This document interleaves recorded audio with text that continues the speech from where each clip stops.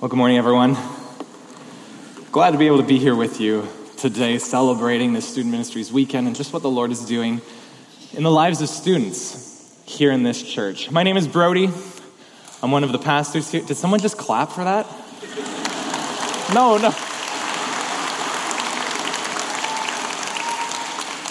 All the clapping is for my parents who picked a really good name.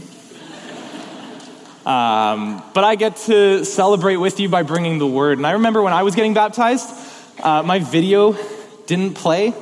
So I was standing in the tank and we were waiting and the lights were down. It was just like, what's going on?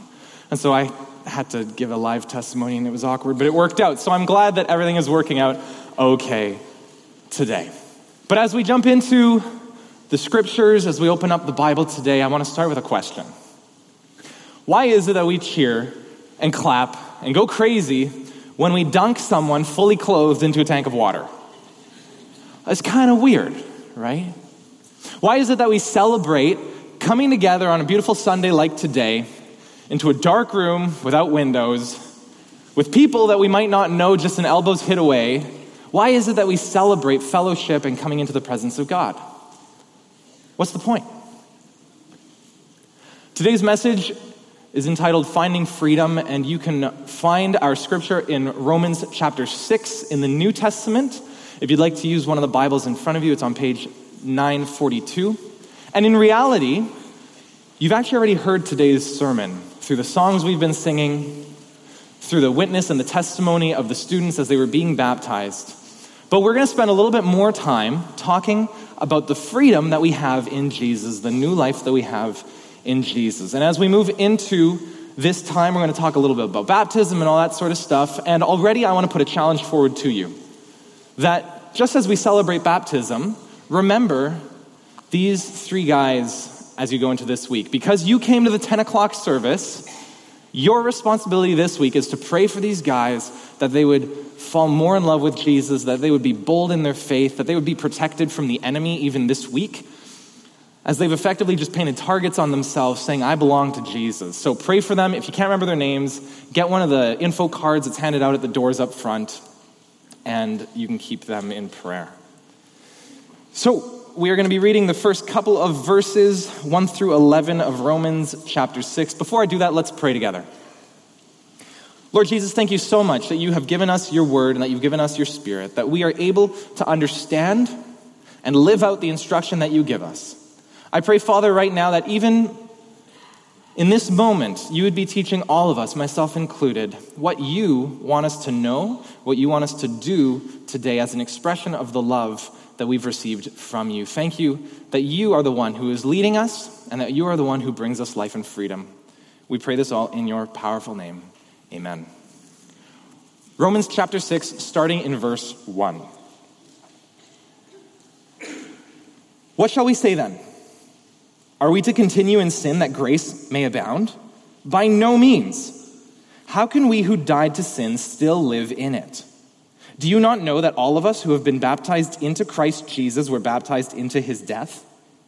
We were buried therefore with him by baptism into death, in order that just as Christ was raised from the dead by the glory of the Father, we too might walk in newness of life.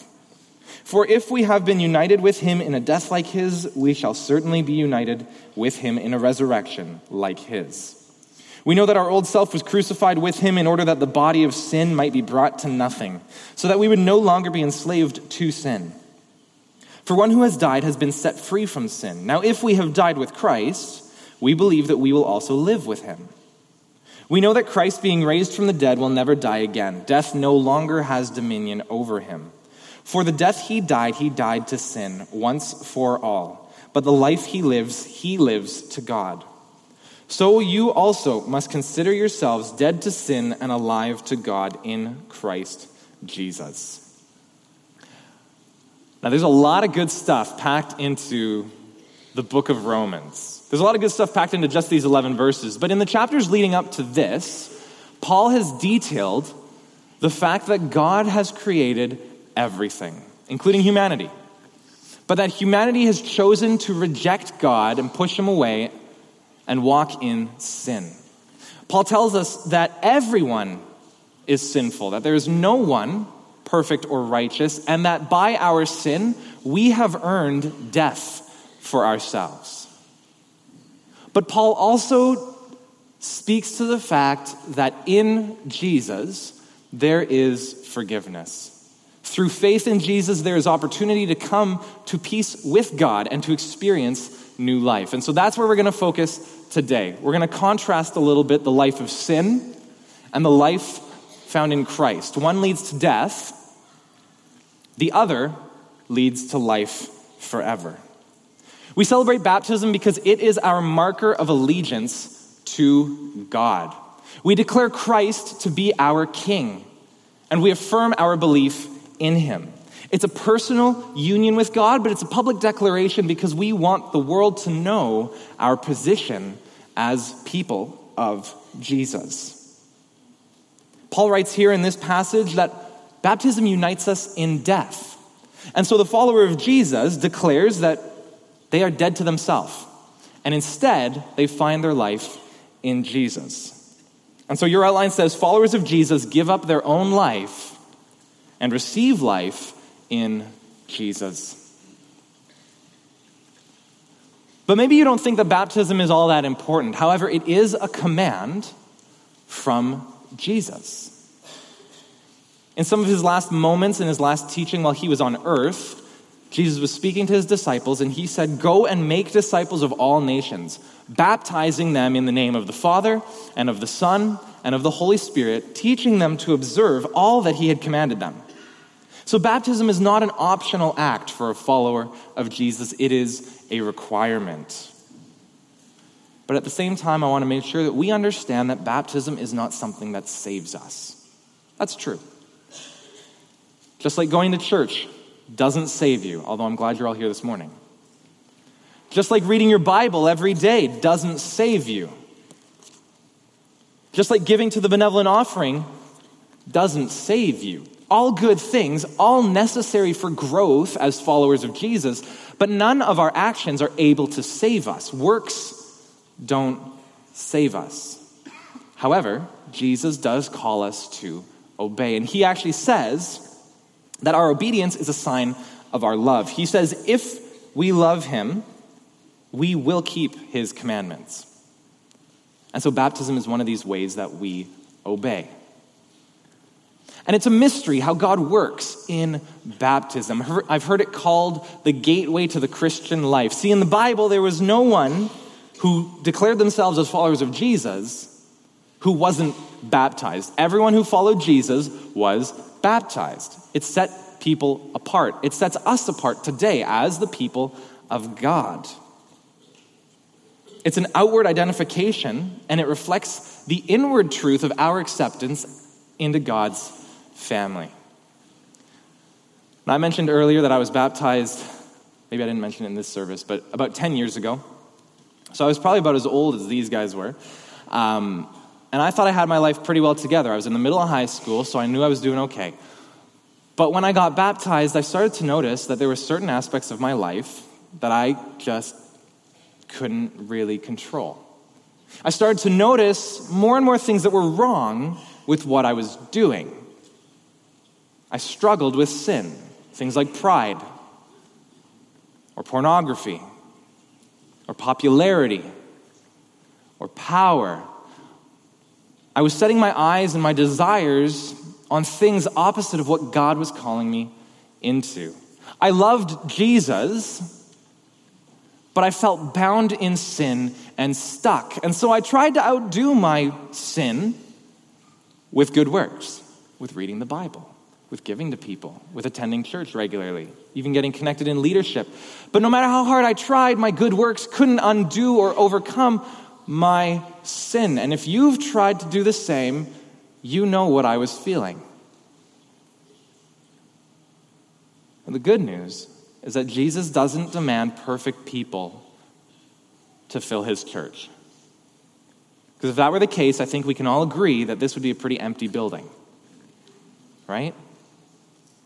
Jesus doesn't demand perfect people to fill his church. He takes the broken, he takes the immoral, he takes the bruised, he takes the beaten, and he binds us. He mends us. He redeems us.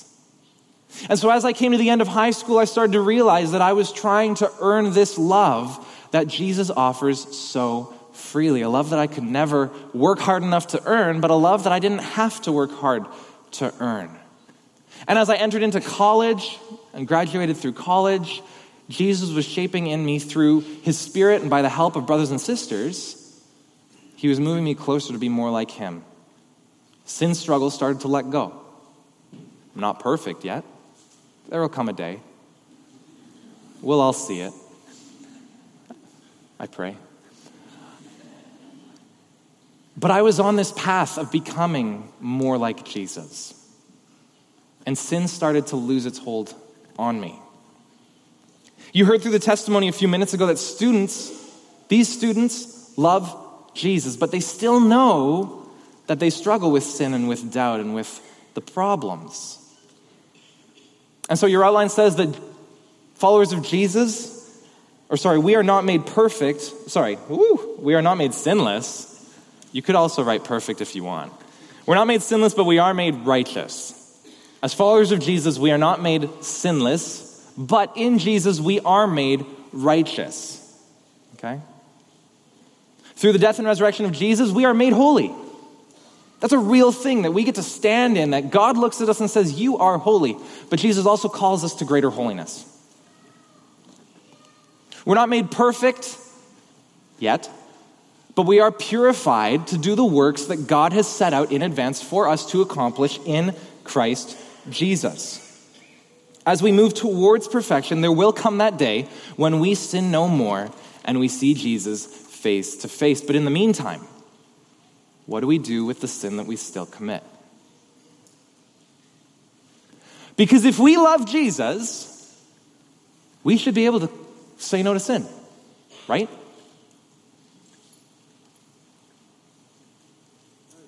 And the reality is that apart from Jesus, no one is able to say no to sin. In other words, if you don't follow Jesus, you can't stop sinning. Only someone who has been brought to life in Christ, has been filled with the Spirit, has become a child of God, is able to start that process of saying no to sin and yes to him. Because only Jesus can change our hearts. A dead person can't restart their own heart. They need someone from the outside, and Jesus comes to do that.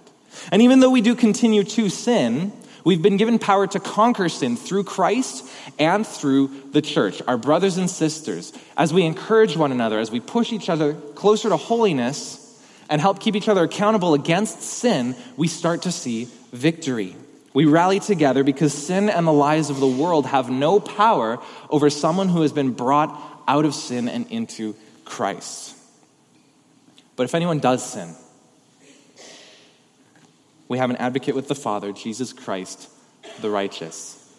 And if we confess our sins, he is faithful and just to forgive us our sin and to cleanse us of all unrighteousness. See, Christ accomplishes this work in us. By his perfect life, we receive righteousness. By his death, our sins are paid. By his resurrection, we are brought to real life. By his ascension back to heaven, he sends the Holy Spirit to live in us, to dwell in us, and God makes his home in his people.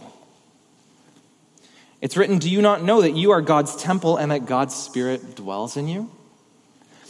And if the Spirit of him who raised Jesus from the dead dwells in you, then he who raised Christ Jesus from the dead will also give life to your mortal bodies through his Spirit who dwells in you. We only receive real life when we are united with Jesus and when we follow him.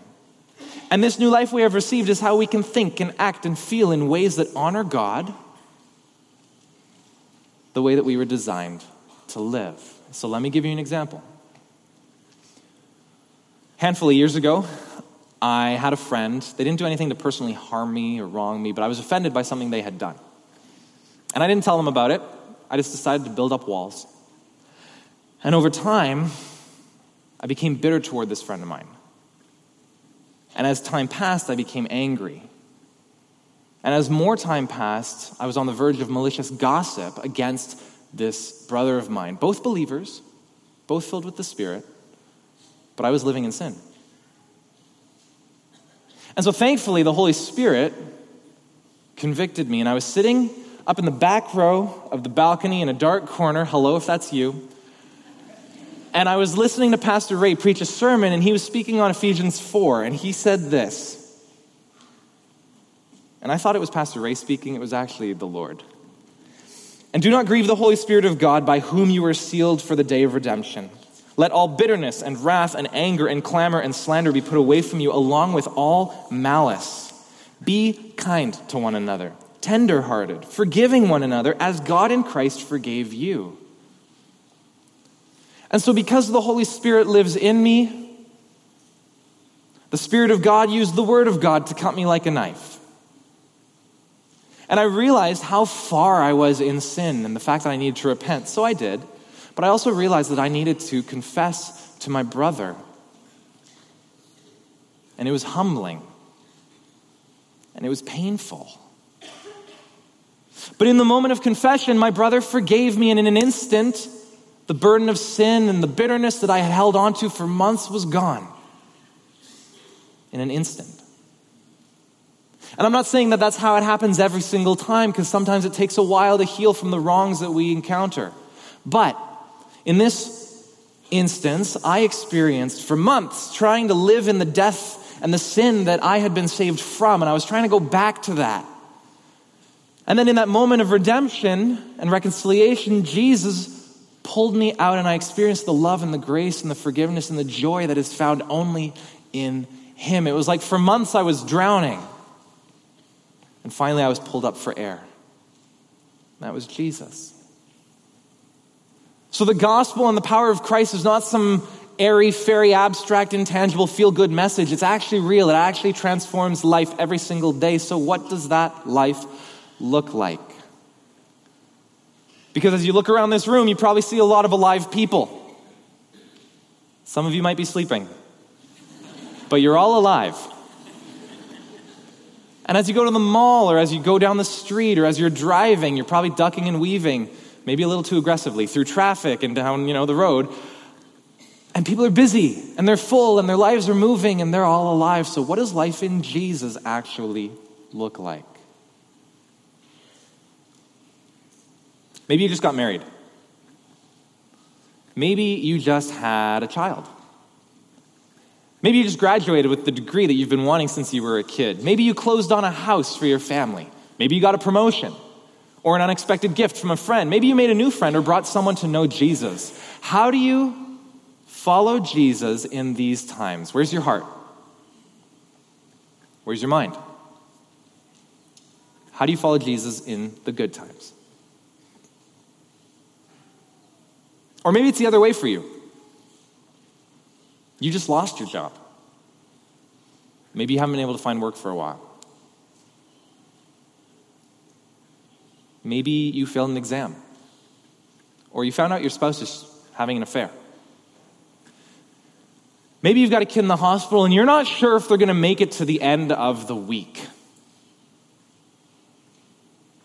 Maybe you don't have enough money to feed your family. Or your family laughs at you because you follow a God you've never seen, you've never heard. How do you follow Jesus in times like this? Where's your heart at? Where's your mind? How do you follow Jesus in the hard times?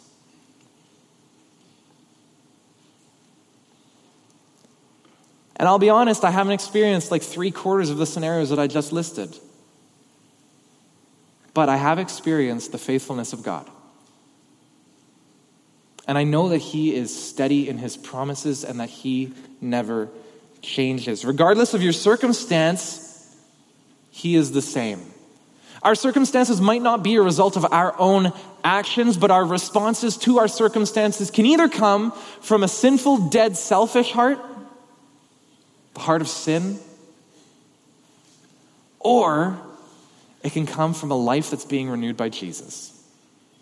Our response can come from a heart that's been restarted, a heart that looks to God rather than to self. A soul that's filled with the Spirit who can say, you know what? With Jesus, I'll be okay. It might not make sense, but I'll be okay. See, our DNA is being rewritten as we become more like God, as we become more and more like Jesus each and every day. He changes us. So how will you respond? Your identity is not your own anymore.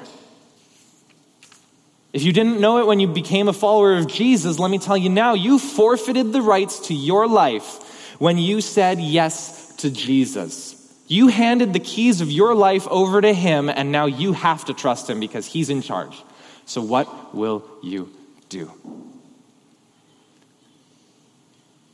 Will you put all of your thoughts and your hopes and your dreams and your actions and your words and your passions and your desires all into the capable hands of God? Or will you try to keep living for yourself, in yourself, by your own strength, working hard enough, just trying, just maybe getting there? What are you going to do? What will you do? Because freedom isn't about getting to do whatever we want, whenever we want. We tried that once in the Garden of Eden. And we know how that turned out. Brought us here today with sin and destruction and failure. No, freedom isn't about doing whatever we want or being in charge of our own life. Freedom is actually coming under the lordship of Jesus and submitting to him as our master. And you say, but Brody, I don't want to be someone's slave. I don't want Jesus as my master. Yes, you do. You might not know it yet, or you might be pushing against it, but you do. Because what Jesus does is he frees us from the tyranny of sin. He frees us from the tyranny of death. He frees us from the burden of our failures, the destruction of our souls, the brokenness of our lives. He moves us from death to life. He moves us from slavery to sin into slavery to himself. And that is good because God is good and he's merciful and he's just and he's forgiving and he's kind and he's compassionate and he's full. And he's vengeful against sin, and he will defend his glory with everything that he is, but he invites us in to experience his glory ourselves, rather than face the consequences of our sinful rebellion. And so your outline says that Jesus transforms us from dead slaves of sin to free, living people of God. From death to life. From slavery to slavery, but freedom in the way we were designed. We are free in Christ to experience life the way we were created, to experience relationship with God and, by extension, relationship with one another. We were created in love by a loving Creator. That doesn't change. Jesus offers freedom from death and sorrow and pain and struggle and strife. That doesn't mean that he takes us out of the hardship. Because every day we still got to deal with all the problems that people make all around us. And if someone just popped into your head, you probably have to go and talk to them. And we also got to deal with the sin that's inside our own hearts. But praise God that there is now therefore no condemnation for those who are in Christ Jesus. There is now, therefore, no condemnation. Sometimes we get this idea that, yeah, Jesus saved us, but when I sin, he's not really happy with me. He doesn't like me as much. He sent me to my room in his mansion in the sky. We get this idea that until we come and say we're sorry, Jesus holds it against us. But if you want to know where he held your sin, it was on the cross.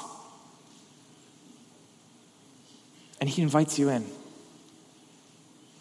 Even if you're caught in habitual sin, Jesus invites you again to come to him to experience healing and life and freedom.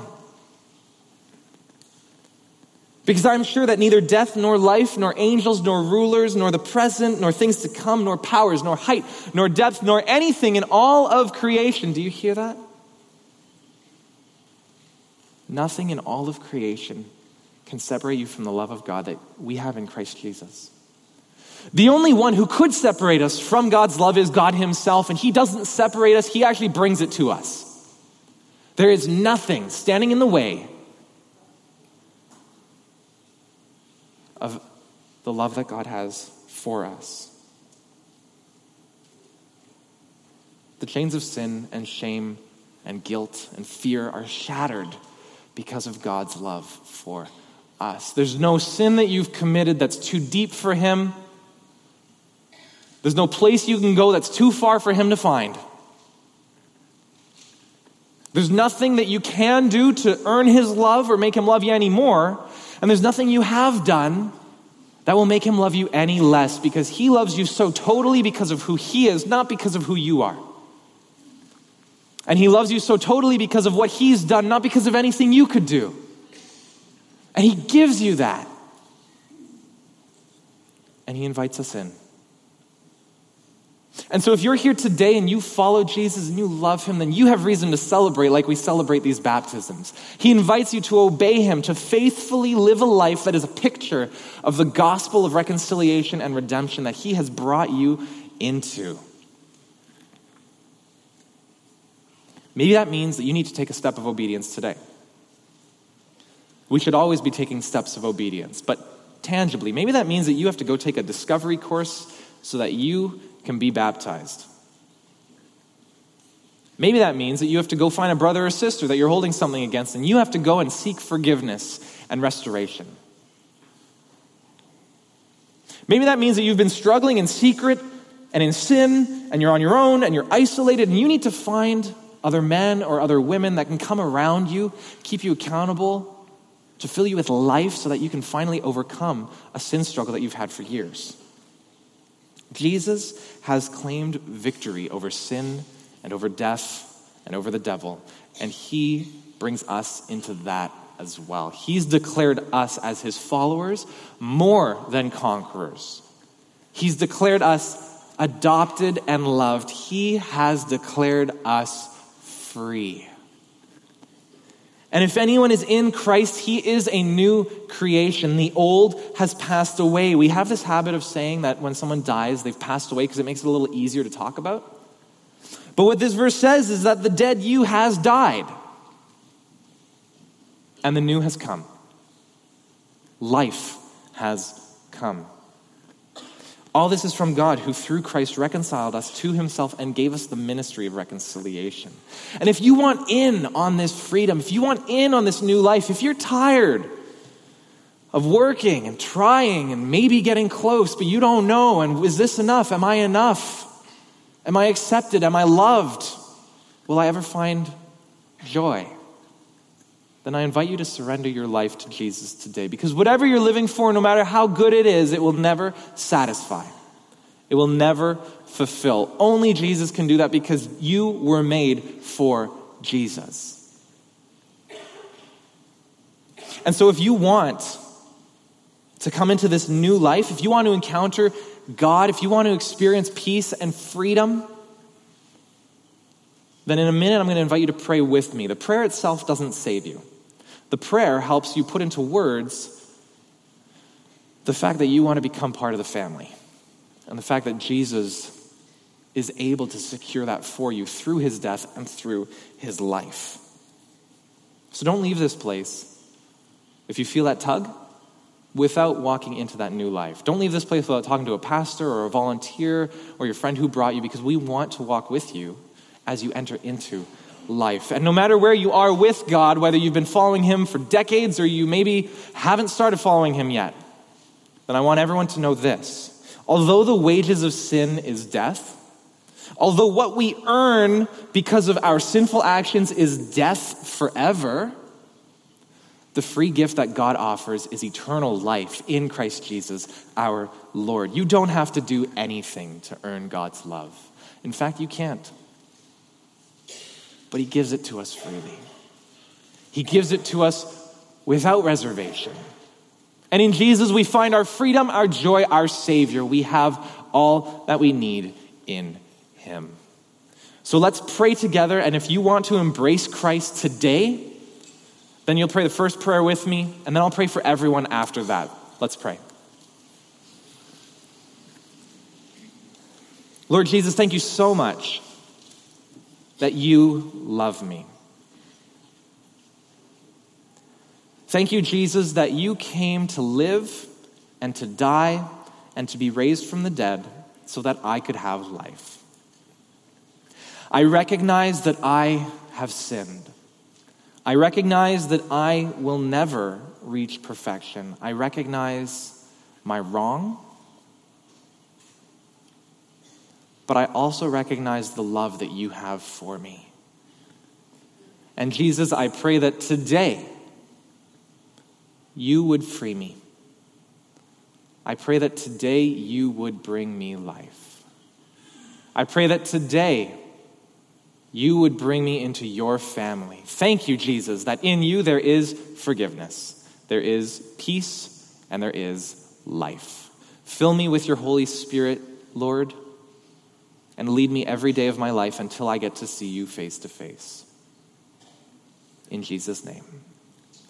And for the rest of us, Father, I thank you. For those in this room that are your children, I thank you that you have given us that life, that you have taken us from death and moved us into your kingdom and into your family and into all of the good blessing that you have, even when life is crazy, even when life doesn't make sense, even when we look up against the wall and we don't know where to go. Thank you that you stand with us and that you know and that you have overcome. I pray, Lord, that you would make us bold with your gospel, that you would open our hearts to see the sin that we still hold on to or the control that we haven't released. And I pray that you would shape us to be more like Jesus, to submit ourselves to be more like you, and to walk in this freedom. And Father, for those in this room who don't know you yet, I thank you that they are here to hear your word. I pray that you would open their hearts, that you would open their minds to see their desperate need for you and the fact that you are the only one who can bring true and everlasting and full life. We pray this in your powerful name.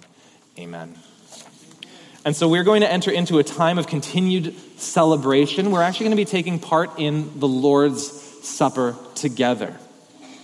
This is for anyone who follows Jesus. On the night that Jesus was betrayed, the night before he was put on the cross and before he died, he was having dinner with his disciples. And after dinner, he took the bread and he broke it, and he said, "This bread is my body, which is broken for you." The bread reminds us that Jesus was actually beaten, was actually bruised, was actually whipped and scourged, and that he really died so that we could have life. And in the same way, he took the cup and he said, "This cup is the new covenant in my blood." The cup reminds us that Jesus' blood really was spilled on our behalf. His blood marks the covenant that we have with God to receive eternal life. We get life because Jesus died, and his blood forgives us. He saves us. And so those who are serving communion, you can come forward this morning right now. And as we partake in this celebration together, we're going to send the trays of bread around. We're all going to take and wait, and we'll eat together. And then we'll send the trays of cups around. We'll wait, and we'll drink together. If you follow Jesus, or if you just prayed and you embraced the reality of Jesus' life for you, then you get to take part in this. And that is so exciting. And if you're here today and you don't follow Jesus yet, then we're glad you're here, but we would just invite you to pass the trays by. Don't feel singled out. Don't feel ashamed. Everyone at one point or another has passed the trays. But this is only for those who have life and only for those who have been covered by Jesus and have had their sins forgiven through him. It's also our custom at Willingdon to take a moment to confess sin to the Lord. So if you spend right now in a minute and you confess sin, remember that you will also probably have to confess that sin to a brother or sister. But don't let that scare you, because we've been brought to reconciliation. We've been brought to newness. We've been brought to freedom. So take advantage of that and live in the freedom that Jesus offers today. Let's spend a minute quietly before the Lord.